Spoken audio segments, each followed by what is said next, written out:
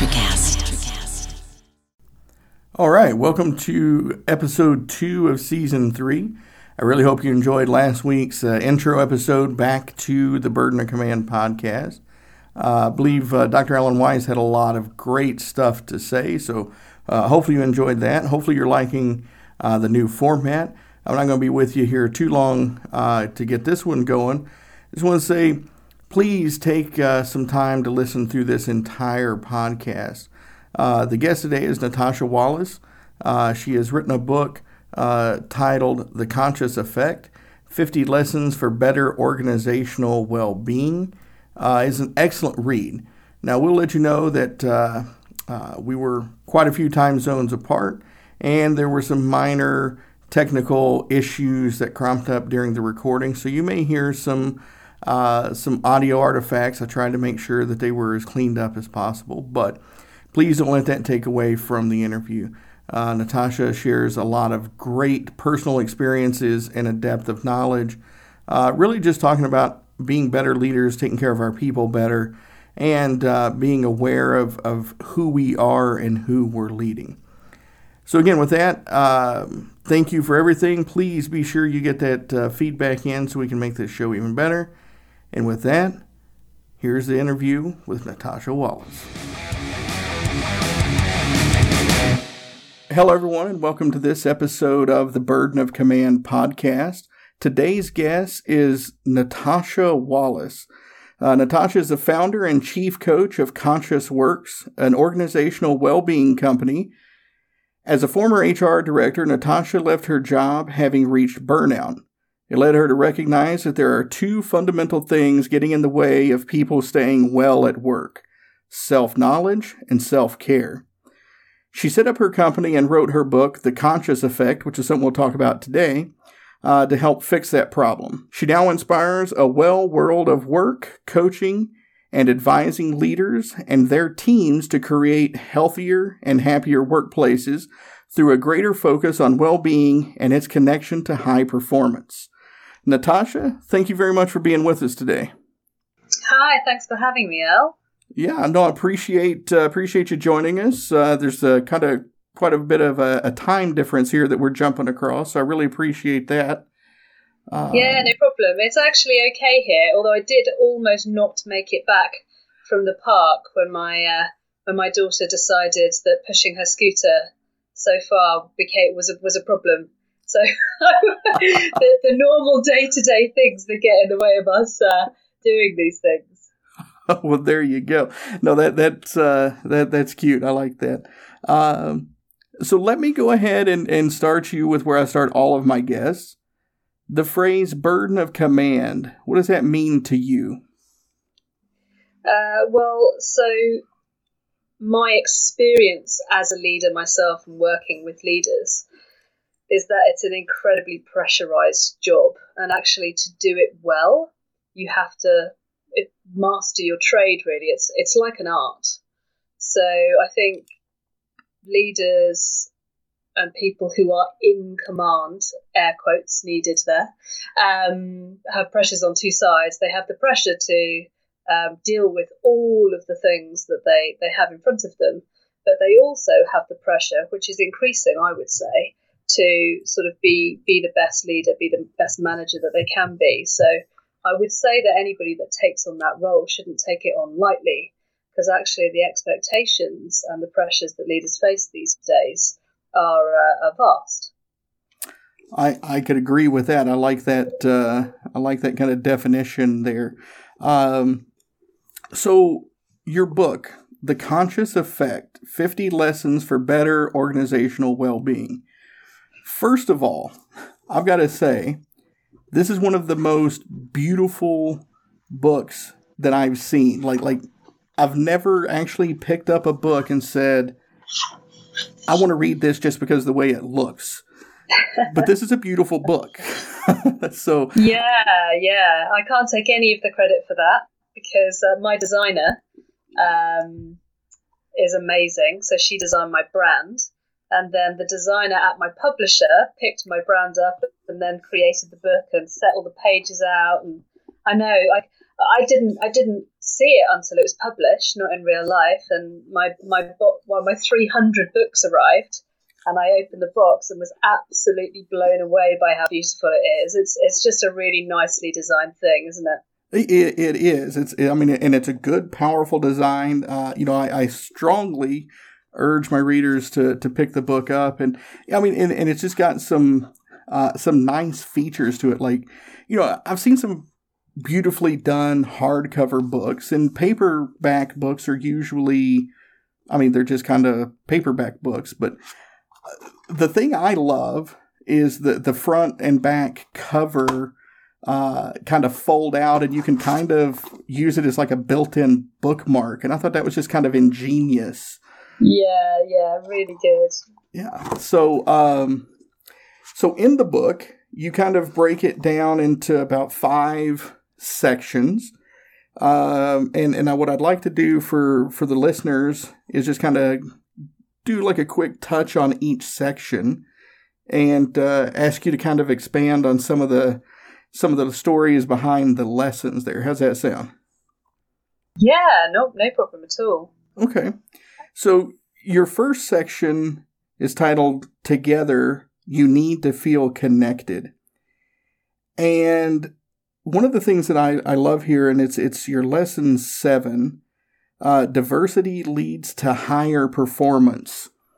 Talk about that a little bit. Yeah, well, I'm definitely not the first person to say this. There's tons of research out there now that shows that having a diverse team leads to higher performance. But what I learned from all the research that I did into this field, and also from working with teams, is that sometimes we don't necessarily understand what sort of true diversity means in teams. So I talk about surface level and deep level diversity. So the surface level diversity are all the differences that you can see.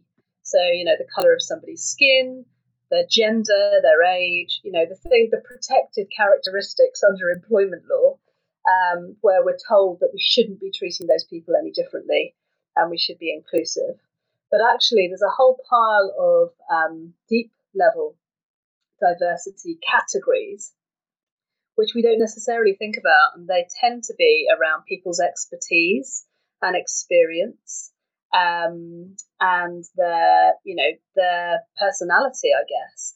And often we exclude people from communications, from projects, from discussions, from sort of all sorts of things unconsciously, because we don't realise that we need to actively engage sort of everybody and anybody and to seek their view.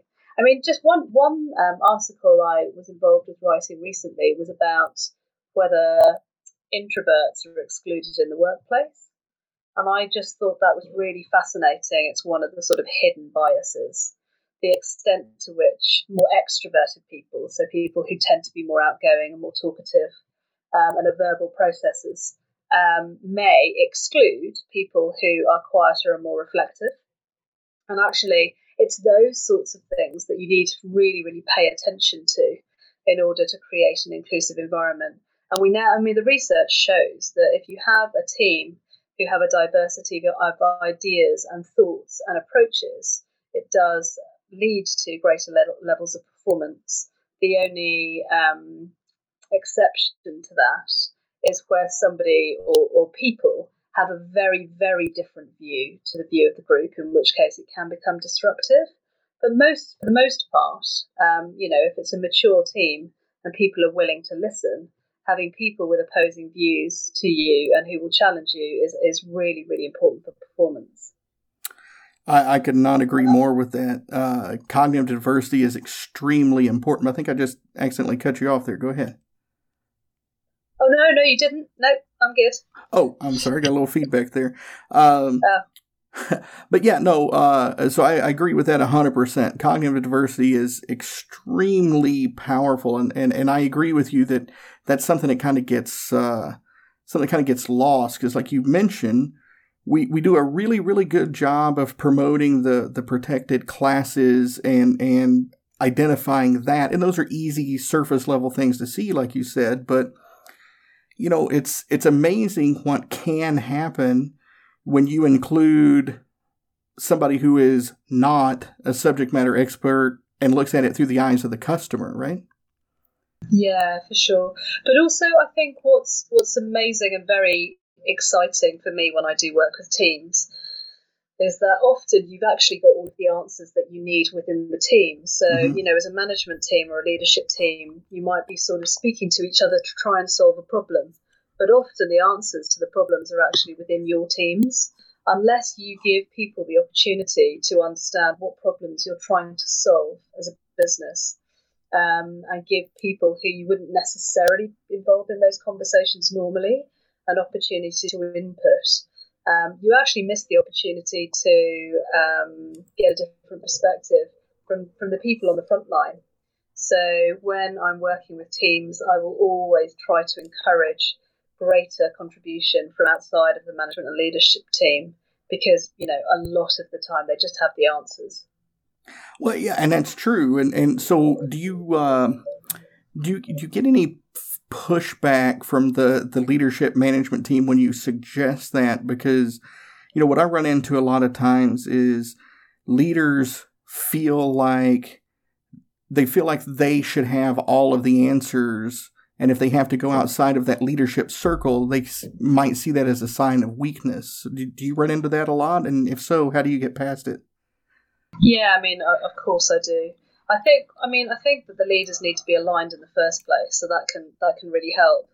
Just bringing a pile of managers and leaders into a room with their team members and asking them questions before the leaders and managers have had an opportunity to really get their head around the subject, that can be quite dangerous and can be a bit exposing for people who want to, as you say, sort of look as though they've got the answers. So I think giving the managers and leaders the opportunity to sort of consider the problem to start with is important.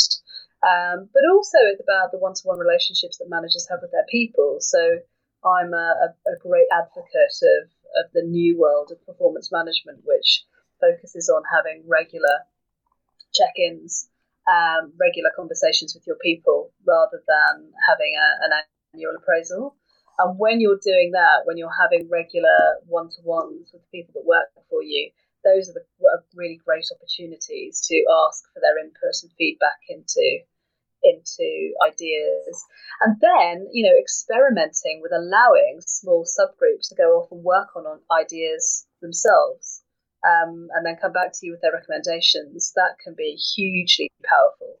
You don't actually always have to have a leader in a team to solve that sort of problem. You can get people to go away and allow them to do it themselves. Yeah, and I like what you said there about working and talking with the team. And you actually you have a couple of lessons here in the first section. Real talk, not difficult conversations, and stop inducting people, socialize them. So if you could kind of I love that one. Stop inducting people, socialize them. So talk about that one a little bit. Yeah, okay. So I think being an HR professional or having spent my career in HR, I know that some of the areas where we tend to fall down can be sort of over processing or putting a process in place when actually it just needs to be a relationship or it needs to be an experience. So I think the induction can become this very, very linear, boring process that people have to go through sort of step by step to read a pile of policies and read a pile of content on the intranet and, meet the odd person and then, have some sort of job related training. But actually, if somebody is coming to work with you, it's normally because they're excited by the possibility or the opportunity to work in your business. And that's been created by the impressions that the branding that you've done has given them, that the recruitment experience has given them, and by the early stage relationships that you've formed during the recruitment process. So really the induction should just be an extension of that. So it should be interesting, it should be engaging, it should be an opportunity to meet with lots of different people in the business, having things for them to read is fine. But really, it should be sort of almost like a, speed dating course where you get to meet lots of different people, you get to engage with people, you get to hear about what makes the company exciting. You get the opportunity to share with the people who matter what your aspirations are, what your strengths are. And it should be an immersive experience where that initial excitement is continued, because all too often the reality of joining a company in those first few weeks can not meet up to what you anticipated. No, you said a word there that I know my listeners, they kind of, their ears probably perked up, and you said relationship, because I say it a lot on here, and I know this isn't going to be the last time I say it, but leadership is just a relationship. Everything that makes a personal relationship work is the same thing that makes a leadership relationship work, just in a different manner. You got to be able to talk. You got to be able to understand. You got to have trust. And so when you said that, I loved it, because, I mean, you're 100% right. I remember working with a leader one time that was having some issues. The team didn't feel like they cared, like this leader cared about the team, and we're talking, and like, your team they don't feel like you know them. They don't feel like you're connected. That's why they're having a hard time talking. And he's like, I probably know my team better than any leader on the face of the planet. I'm like, well, what makes you say that? Well, what I found out was this person had, whenever somebody came on board, they essentially had them fill out like a dating profile of, when's your birthday? Are you married? What's your spouse's name? What's your spouse's birthday? And they had all of this data on their people that they collected through this very mechanical process. And whenever they tried to use it, it was a mechanical process. They would go in and do auto reminders of when such and such's birthday was, and send an auto-generated happy birthday message. And so in their mind, they were connecting and knowing their team and trying to be there, but to the team, because it was such a mechanical, non-organic process, it had 100% opposite effect. And yeah, it was kind of eye-opening to them when I said essentially what you just said there. Just talk to them. You don't have to ask them, are they married? If you talk to them and get to know them, they're eventually going to mention, oh, my wife's got this thing going, or my husband's got this thing going, and you'll know. Yeah, absolutely. And I think that sometimes it can be difficult for managers and leaders to understand how to build those relationships without it feeling too familiar. I think that's so they sort of avoid it, because they think that actually there should be distance. But for the most part, as long as you are sort of all grown-ups, and as long as the leader you're able to give clear direction, and there's an honesty to you, and you actually sort of care about the people who work for you, that you can have really, really great relationships without worrying too much about the blurring of the boundaries. I agree, because that was at one of the pinnacles of military leadership. Is I had an instructor one time, and I liked kind of how he identified, or how he defined that kind of barrier between what you're talking about, and he said, you should be professional enough to be able to send your troops in battle knowing that they're going to die, but you should care enough that the thought of doing that rips your heart out. That's really interesting. Yeah, I agree. And I think, not everybody is a naturally caring leader, or a naturally empathetic leader. I think this is sometimes something that you need to work on.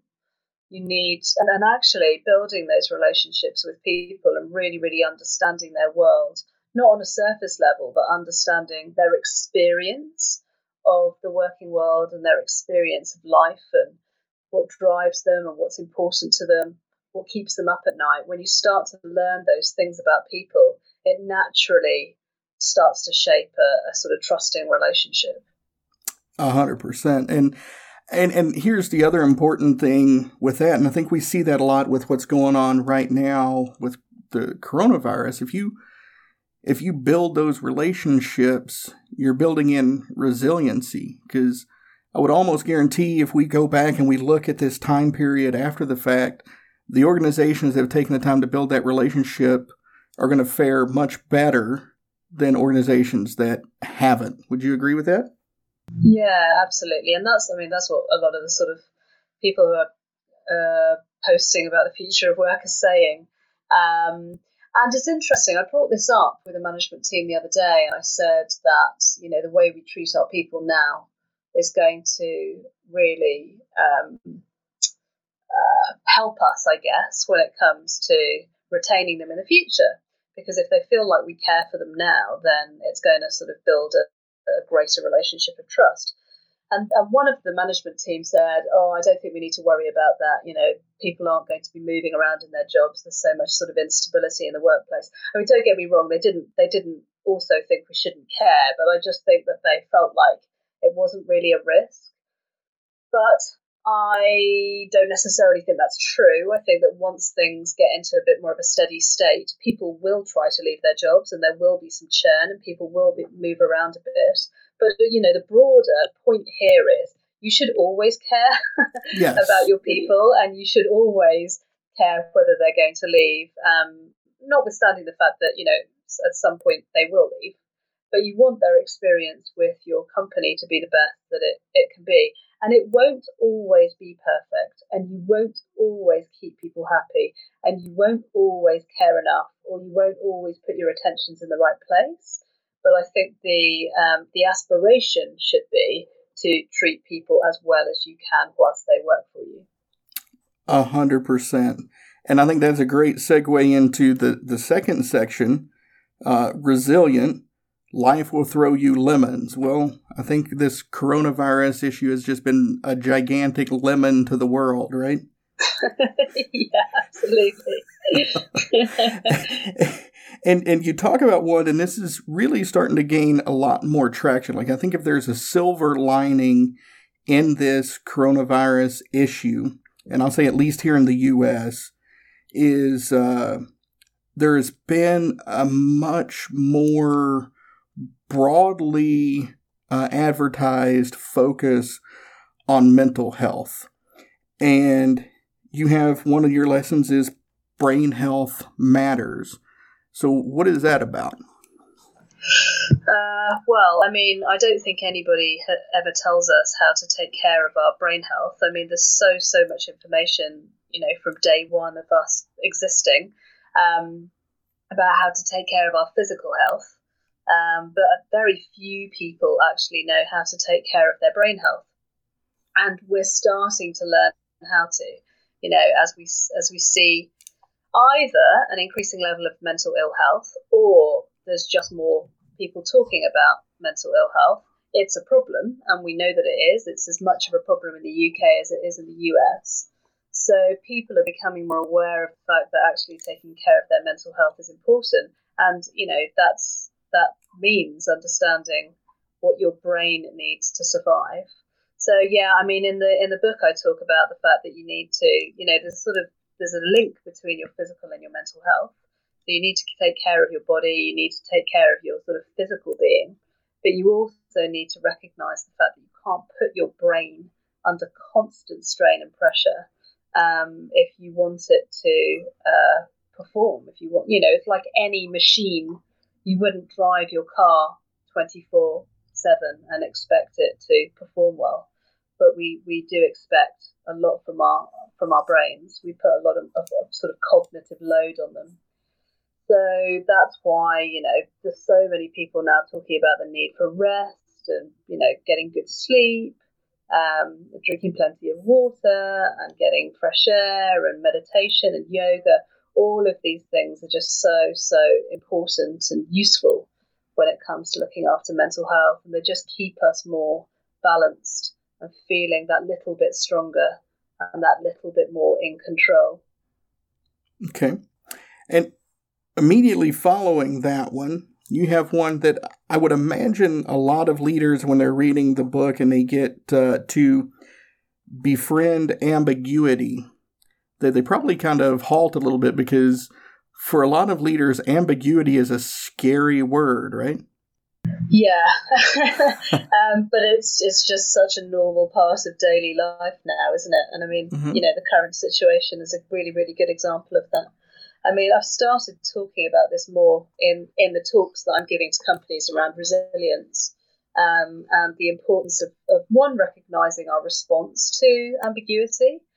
As humans, we do most of us like to have some level of certainty and control in our lives. So when things are ambiguous, it tends to sort of throw us out of whack a bit, and we can get quite stressed because of that. So one of the things that I try and encourage people to do is to recognize what is within their control and recognize what isn't within their control, and to really focus on the things within their control and try to improve those things. So, I mean, some of those things might be that, if you're not clear about what your priorities are at work, for instance, well, that's something you can probably take control of. If you're struggling to, focus your time in the right way at home and at work now that everything's blended, well, with a little bit of attention, that's probably something you can take control of.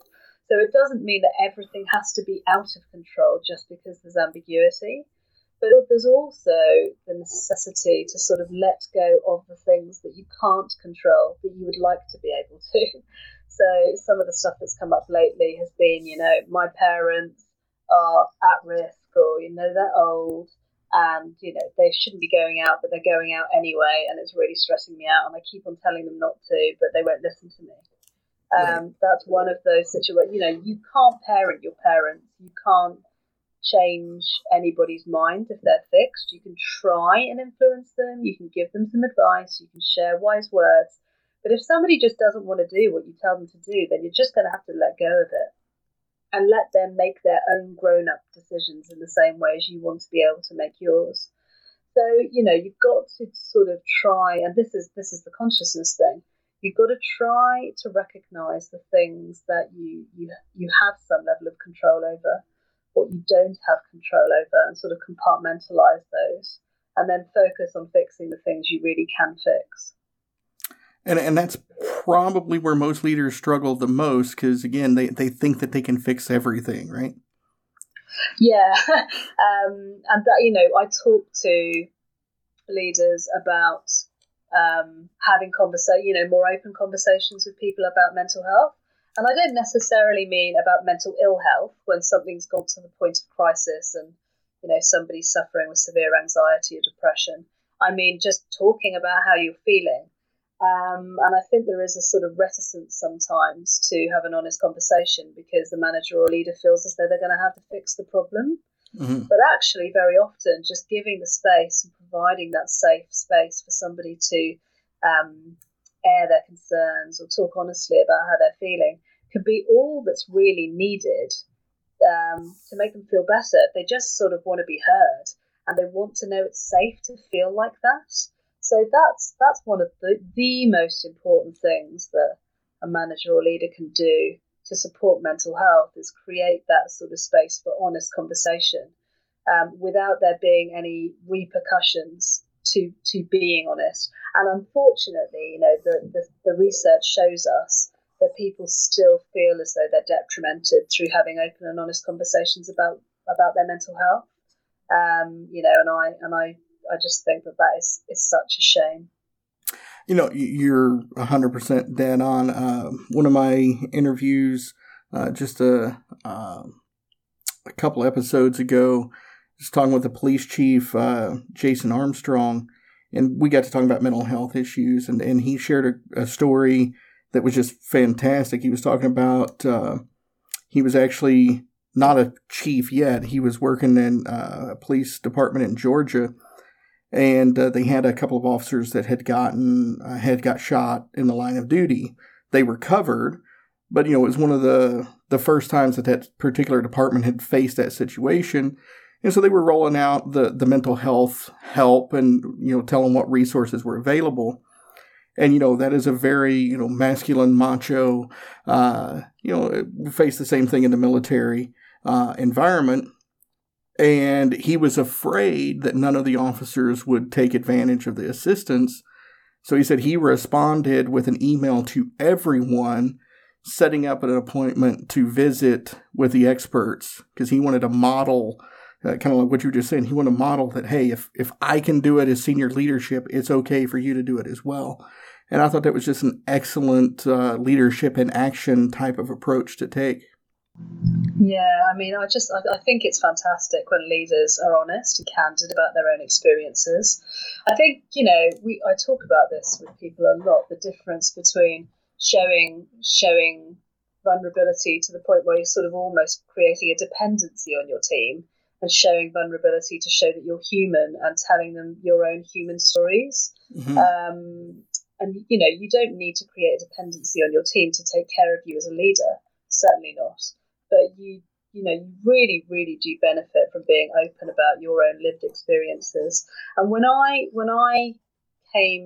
set up my business, and of course in my book I talk about my own experience of burnout, the amount of people who have thanked me for being honest about my own experiences has really blown me away. I mean, I didn't anticipate that.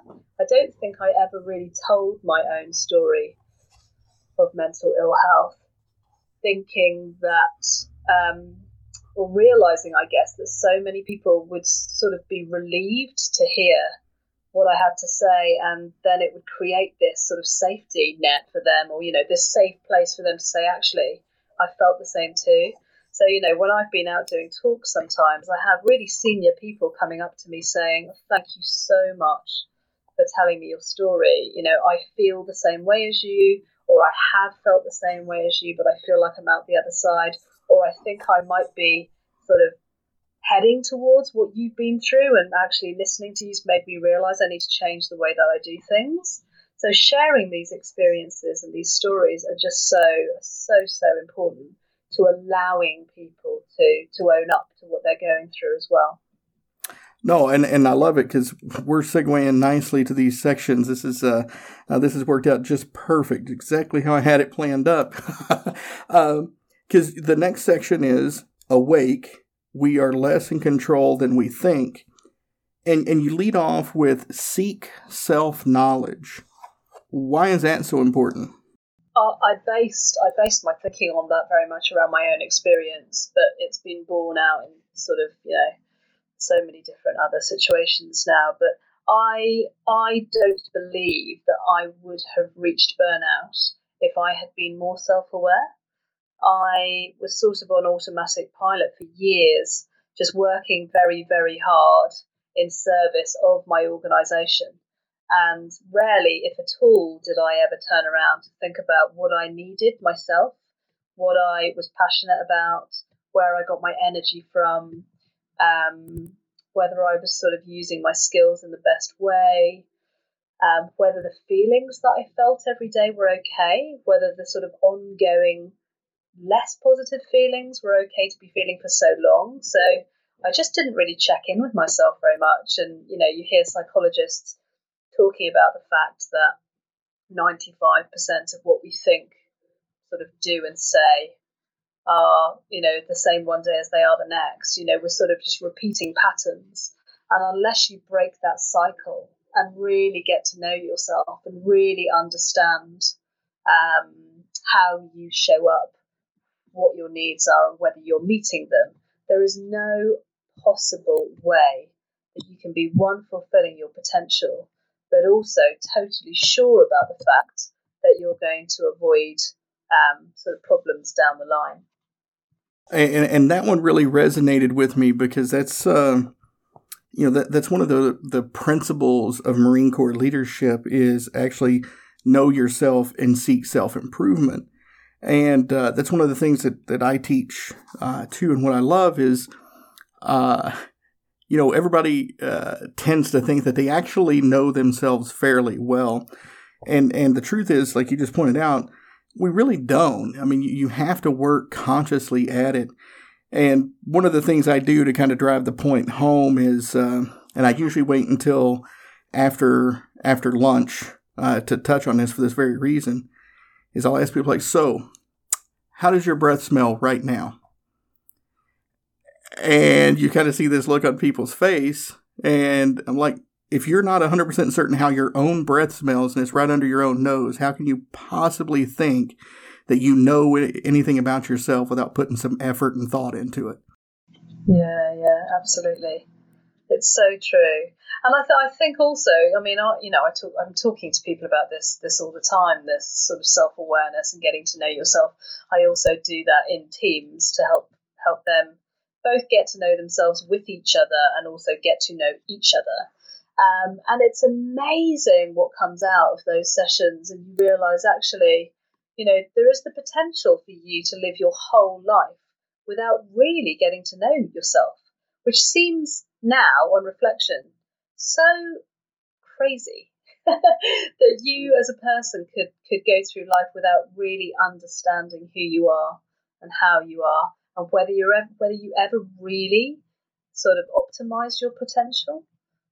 That it just seems such a shame. I mean, I think when I had my sort of big epiphany that sent me down a different path and helped me become more conscious, I suddenly became aware of the fact that I just didn't really know myself, and I sort of had a massive identity crisis. It's taken me quite a long time to really find myself, and it's required some work, some real work. Some people don't really want to go there, but I just think you've got one life. We have one life. This is a temporary period of time. Why would you not take the opportunity to be your absolute best self? Well said. Very, very well said. And I can't add anything to that, so I'm going to move on to everyone is biased. So talk to me about that one. Yeah, so I mean, once again, it's a topic that's spoken about quite a lot, but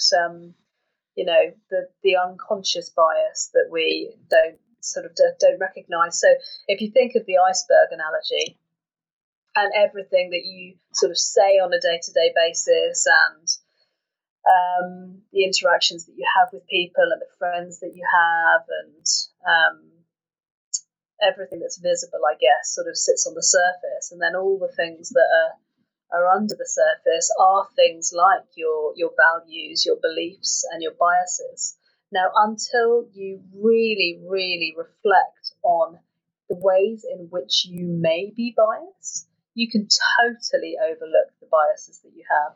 And biases can come in many forms. It can be anything from judging sort of people based on their sort of socioeconomic groupings to, as we talked about earlier on, the surface level diversity characteristics like age and gender.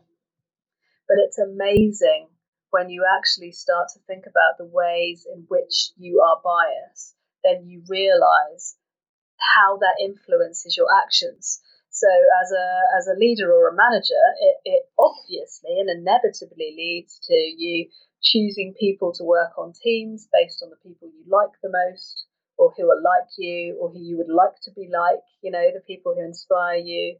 You can end up communicating more with the people that you gravitate towards. You can end up with silos and pockets of people working together based on, the biases that are created. And you can also actually end up making people feel excluded and alienated because of those biases. So I talk about the fact that, when somebody comes into an organisation, they do so on the basis that they think they're going to be able to contribute something of real value. There's always that expectation. We talk about the psychological contract between employer and employee, and as part of that, an employee would for the most part, I would say, expect to be able to make a positive difference and to be able to bring value and to be recognised for that when they join an organisation. But what happens a lot of the time is that they get in and they're able to do their day job, and that's okay. But when it comes to making a bigger difference, or when it comes to their voice being heard, when it comes to expressing their ideas for change, often those things aren't heard. Often there isn't the space created for them to be able to speak up. So what actually ends up happening over the course of time is they modify their behaviour and limit themselves and place themselves in the box that the people around them have already placed themselves in. Now, for some people, that modification's bearable and it's okay. But for other people, it's like death by 1,000 cuts. So you can get to the point where you just become stuck. And that is where, you lose energy. It's where you feel like you've lost agency. And actually, when we talk about people being disengaged in the workplace, that's very, very often what's happened. They're not able to contribute what they feel they could contribute. They don't feel heard. They don't feel seen. And so they just don't put in as much effort, or they're not as sort of emotionally engaged in the organisation because they just don't feel like they matter as much. So, we've talked about engagement, how do you engage people, and, improving communications and giving people the opportunity to comment on surveys and all of those things for years. But actually, engagement really is about really seeing people and really hearing people and allowing them to contribute more than they thought was possible. Amen. No, I can't add anything to that. You said that beautifully. And, full disclosure for my listeners, this section, Awake, We Are Less in Control Than We Think, is probably my favorite section. Like, we could probably do a whole podcast on just this section, and because there's a lot of these that resonate for me. And, it's just kind of some confirmation bias there when I read them, like, you're always communicating and get out of the way and listen. So to be unselfish here, I'm going to ask you, because I love this one, emotions fuel performance. What's that all about? So, I mean, for me, this is sort of a no-brainer now, but I wish I'd learned this years ago. I mean, every single action that we take on a day-to-day basis has normally got some emotional element to it. We feel something about it. And also, our relationship with work, our relationship with the people around us, our relationship with our manager and leaders, it's an emotional relationship, yet the expectation is that we limit our emotions in the workplace, that we only demonstrate certain emotions, and they probably have to be pretty positive. But they can't be too positive, because if anybody sees you whooping and jumping around, that's a problem too. So it's almost like, there's a certain amount of emotion and there's a certain array of emotions that you're allowed to express in the workplace. And apart from that, you've got to pack all of them down. You've got to keep them out of the way. Now, we know that when you suppress your emotions, and when you aren't able to express them, and when you aren't able to show that full range of emotions, it can cause real problems. I mean, it can even lead to mental ill health. We see that in the military. I'm sure you know that where people have had to sort of pack their emotions away for years, years and years, and they end up with PTSD. It is a problem. So I'm not suggesting that leaders suddenly sort of turn around and say, right, everybody can be their full emotional self, because there is some element of regulation that we need around our emotions in order to be productive at work. But going back to the point about being able to speak up and being able to express yourself, you should be able to say, I'm having a really, really great day, as easily as you say, actually, no, I'm not having such a great day today, and I feel pretty tired, and I'm a bit sluggish, and I just don't think that I'm going to do as good a job today. And that, both of those things should be, fine. In the same way as employees should be able to turn around and say, I don't feel well today, so I'm not going to work. We have this expectation that people are bionic, that they're sort of robots who turn up to work day after day, expressing a certain level of emotion, putting in a certain amount of work, performing to a certain standard. And if anybody, falls down on any of that, we start to see them as a problem or an underperformer or somebody who's too emotional. But it's just not very human. No, it's not. And I like the way you tied that together. So the next section is growing. We need to grow to succeed. And the one that really struck me here was focus on what is innately right. And what I loved about that is another one of the sayings I say a lot is we would be much better off if leaders were more concerned about doing what is right than being right. So why is focusing on what is innately right important to you? Well, I'm a big believer in positive psychology and the work that, the likes of Martin Seligman have done around focusing on strengths and building on strengths. Because, and in positive psychology, they identify a strength as something that you're good at and gives you energy. So the reason that, the psychologists believe that that's the right thing to do is because if you go to where the energy is, if you go to what excites people and what makes them happy, you're going to increase performance by allowing them to do more of what makes them happy. And of course, we could all agree that if we feel happy and if we're enjoying what we do, we'll do better. We'll do better. We'll probably do more of it. You'll get more discretionary effort. People will put more in.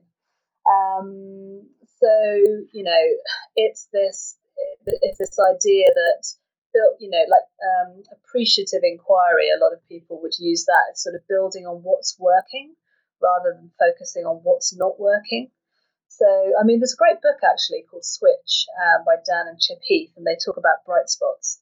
And they talk about the fact that very rarely do people actually focus on the bright spots and what's working really well, and then try and build on that and sort of take those bright spots and extrapolate that and sort of build energy and performance from there. They look at what's not working and try and fix it. But you're instantly limiting yourself. You're instantly taking energy away when you look at what's not working. There's always going to be things that aren't working. And this isn't a case of sort of ignoring all the things that don't work and need improvement and only focusing on the things that are good. But there's a way of looking at something to say, okay, what worked well there and what will be even better if we do this differently next time. It's a different conversation from, what did we not do very well there, guys, and what do we need to make sure we totally avoid next time? Just even the language is demotivating. Yeah, I chuckled when you said that because, I remember several years ago, maybe much longer than several years ago, I remember reading an article that kind of highlighted the same thing you just said, but it was talking about, I guess what they did in the study was they sent these kind of false report cards home with parents, and it was like all A's and like maybe a B, and then I think there was like a D or something in there. And they asked the parents to, respond with feedback on the grades.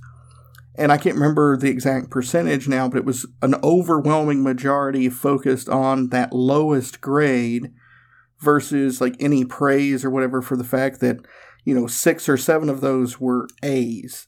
And, it just seems like we're really hardwired to focus on the negative over building on the positive, like you said. Yeah, it's unfortunately naturally our default position, which is once again why I have to become conscious about focusing on the positives. And you can actually wire that into you. When you're stressed, you're definitely more likely to look at the negatives. So some of this is about, the innate level of stress that you're under at the time. But when you start to recognize how much can be achieved and created through looking at what's working well, it's just so motivating. As a coach, I've got the privilege of being able to sort of be people's cheerleaders. So I get the opportunity to help them to reflect and to give them feedback on what they're doing well all the time. And it is such a rewarding thing to do when people sort of feel recognized and when they feel as though people value them. It's amazing the amount of positive energy that you get from people. Yeah, that is definitely, I agree with you, it's one of the bright spots of being a coach. Now, one of the other lessons in here, and I really love the way you put this, leaders who, quote unquote, know nothing are better. Why is that? Well, going back to your point earlier on about leaders feeling as if they should have all of the answers, I was one of those leaders. And it wasn't necessarily born out of ego. There was definitely ego there. But you get promoted into a leadership position I mean, I'd been managing people for years and years, and you sort of feel as though you should now know pretty much everything you need to know in order to do the job well. I would really, really struggle at times to admit to the fact that I didn't know how to do something, so I would sort of suffer in silence. But it would be a very painful bit of suffering as you're sort of digging around, speaking to your network, trying to figure out the answers. And actually, I just don't work like that anymore. I find it so much easier just to say, actually, I haven't done that before, but I can go away and figure out how to do it. And it's amazing how liberating that is. I don't ever think that really goes against me when I say that. I guess I'm resourceful enough and confident enough that if I don't know how to do something, that I'll know somebody who does, or I'll be able to figure it out. But you just don't need to have all the answers. But also, I'm a firm believer in the fact that the more coaching capability that you have as a leader, the more of an ability you have to ask questions, to get curious, to listen to other people, to be grateful, I guess, for people's input, to be kind, to try and limit judgment, suspend belief, all of those sort of things that are associated with being a coach. Knowing nothing is very, very important. If you as a leader go into a conversation with an employee feeling that you've got all the answers, it gives very, very little room for that person to be able to contribute something and to be able to come up with their own ideas or to be creative. So you see learned helplessness being created in teams where everybody's sort of almost looking up to the leader, waiting for them to come up with the answers. It happened in my team. And the leader's looking back down going, why are you looking at me? Like, guys, come on, I want you to be self-starters. I want you to figure it out. I want you to go away and, lead from the front. I want you to decide what we're going to do around this. And actually, the leader doesn't realize they've created the problem in the first place. So unless you do from time to time, just get really comfortable with knowing nothing and letting other people around you come up with the answers, then you're basically limiting yourself and everybody else. I can agree with that. So we're approached. Well, actually, I think we're right at 50 minutes here. So working on moving towards a close. But before that, I want to get into section 5.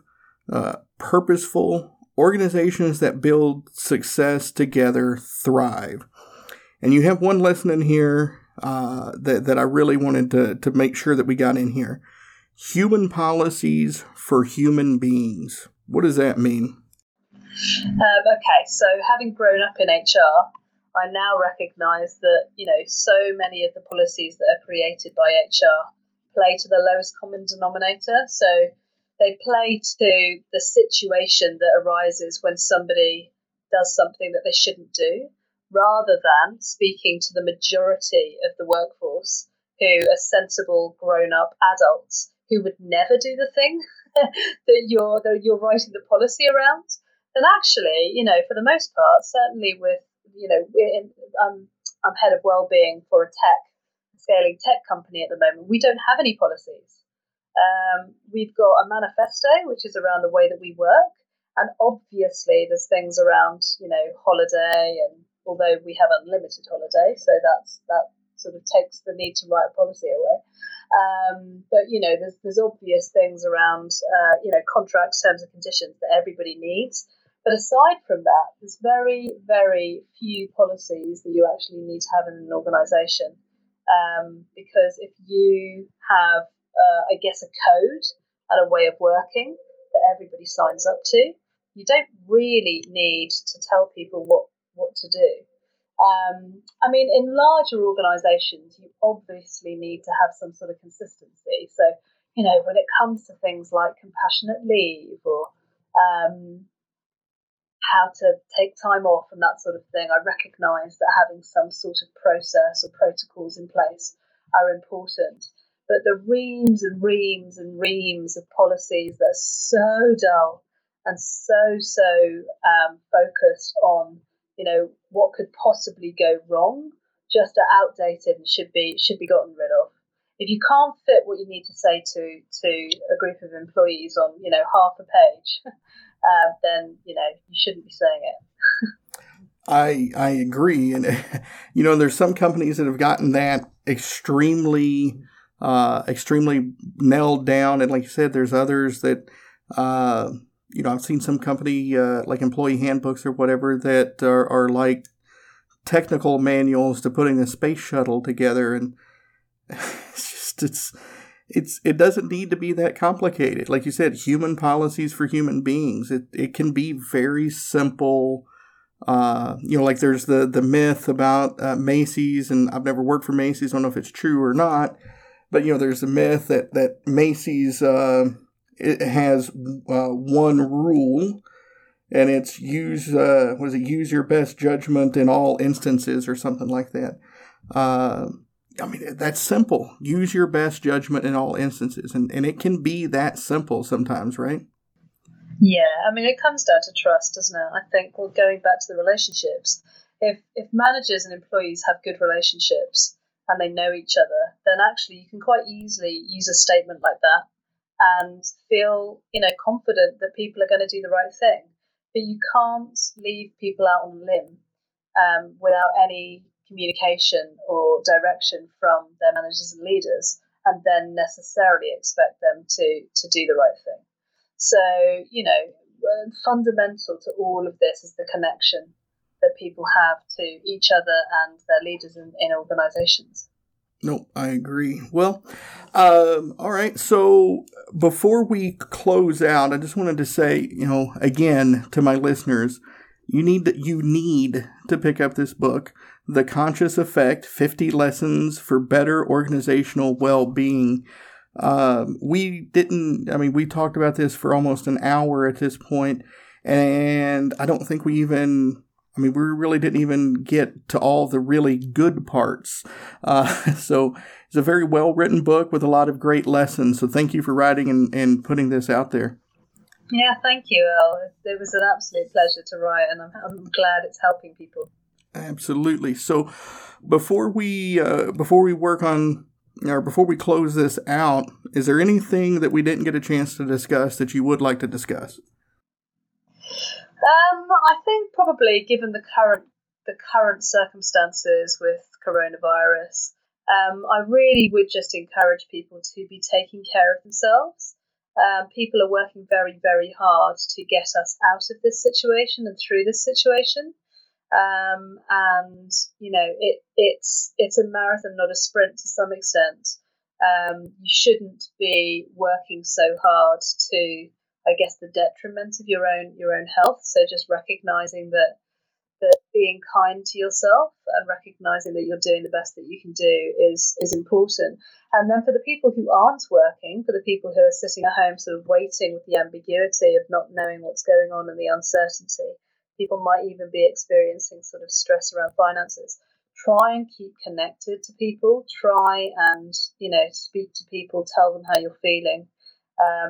We've all got to get through this together.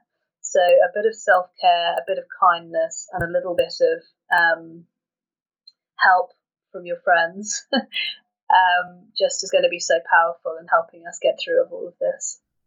I agree. Well, Natasha, thank you for spending time with us. I really appreciate it. It was a lot of great information. I kind of wish we had another 2 or 3 hours to talk about this because it was a great book. For the listeners who may be interested in reaching out to you, how can they get a hold of you? And feel free to share your website as well. Yeah, okay. Well, so I'm on LinkedIn, and that's a really easy way to find me if you type in Natasha Wallace. But yeah, my website is conscious-works.com. And my new website will be going live in June, so that's very exciting. But yeah, you can catch me there, and you can find out a bit more about what I do. Okay, fantastic. And I'll get links to those in the show notes to make it easier. And then when you get your new website up, let me know, and I'll just update the show notes for everybody. Great. Excellent. Thank you. All right. No, thank you. And so listeners, thank you for spending, the last hour-ish with Natasha and I. I hope you found the information we discussed here as helpful as I found it. And I'm going to plug it one more time. Go get the book, The Conscious Effect. I guarantee you will learn something from this book, and it'll probably end up on your desktop in quick reach. If you have any comments for me, you can reach out to me at burden.command@gmail.com. I just appreciate you listening to the show, writing the reviews, giving us the ratings, helping the show grow. That means a lot to me. With that, I'm going to go ahead and close out here, and I look forward to speaking with you again in the next episode. Hi, I'm Mark. And I'm Peter. We're the founders of Electrocast Media, bringing you great podcasts like Nightmare Road Stories, Tech Talk Revolution, and Bodacious Minds. Electrocast networks include Ruby for female empowerment, the Best Business Network, and GPN for geopolitics. We built this company to create community and amplify diverse voices, and we really appreciate your support. So, keep listening to Electrocast podcasts and hear the culture. Electrocast. Introducing the Deep Leadership Podcast. Leadership is a people business. That's the philosophy of your podcast host, John Rennie. As a former submarine officer who spent 22 years leading businesses in corporate America before starting his own manufacturing business, he knows that leadership matters. Deep Leadership is real-world, actionable leadership advice from John and his expert guests. Become a leader worth following. Subscribe today. Electrocast.